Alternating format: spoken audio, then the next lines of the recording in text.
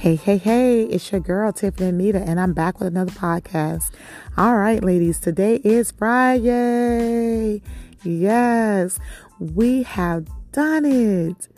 Congratulations, ladies, if you have met your goal. If you have not met your goal, it's okay. We got a whole nother week coming up.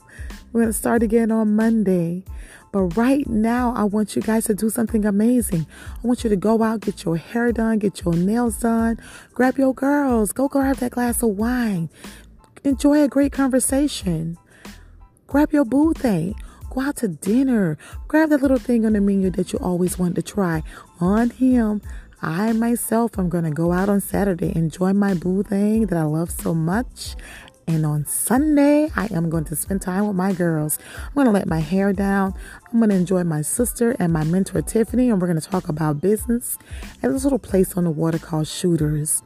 But most importantly, ladies, I'm going to just relax. It's a peace of mind for me. Listen, if you're new to my podcast, welcome. We're so happy you're here. Get ready for next week, ladies, because we're going to have some entrepreneurs come on and they're going to be talking about finances. They're going to be talking about budgeting. They're going to be talking about love, dating during the holidays. All right, ladies, enjoy. Bye, Faith Gloriers.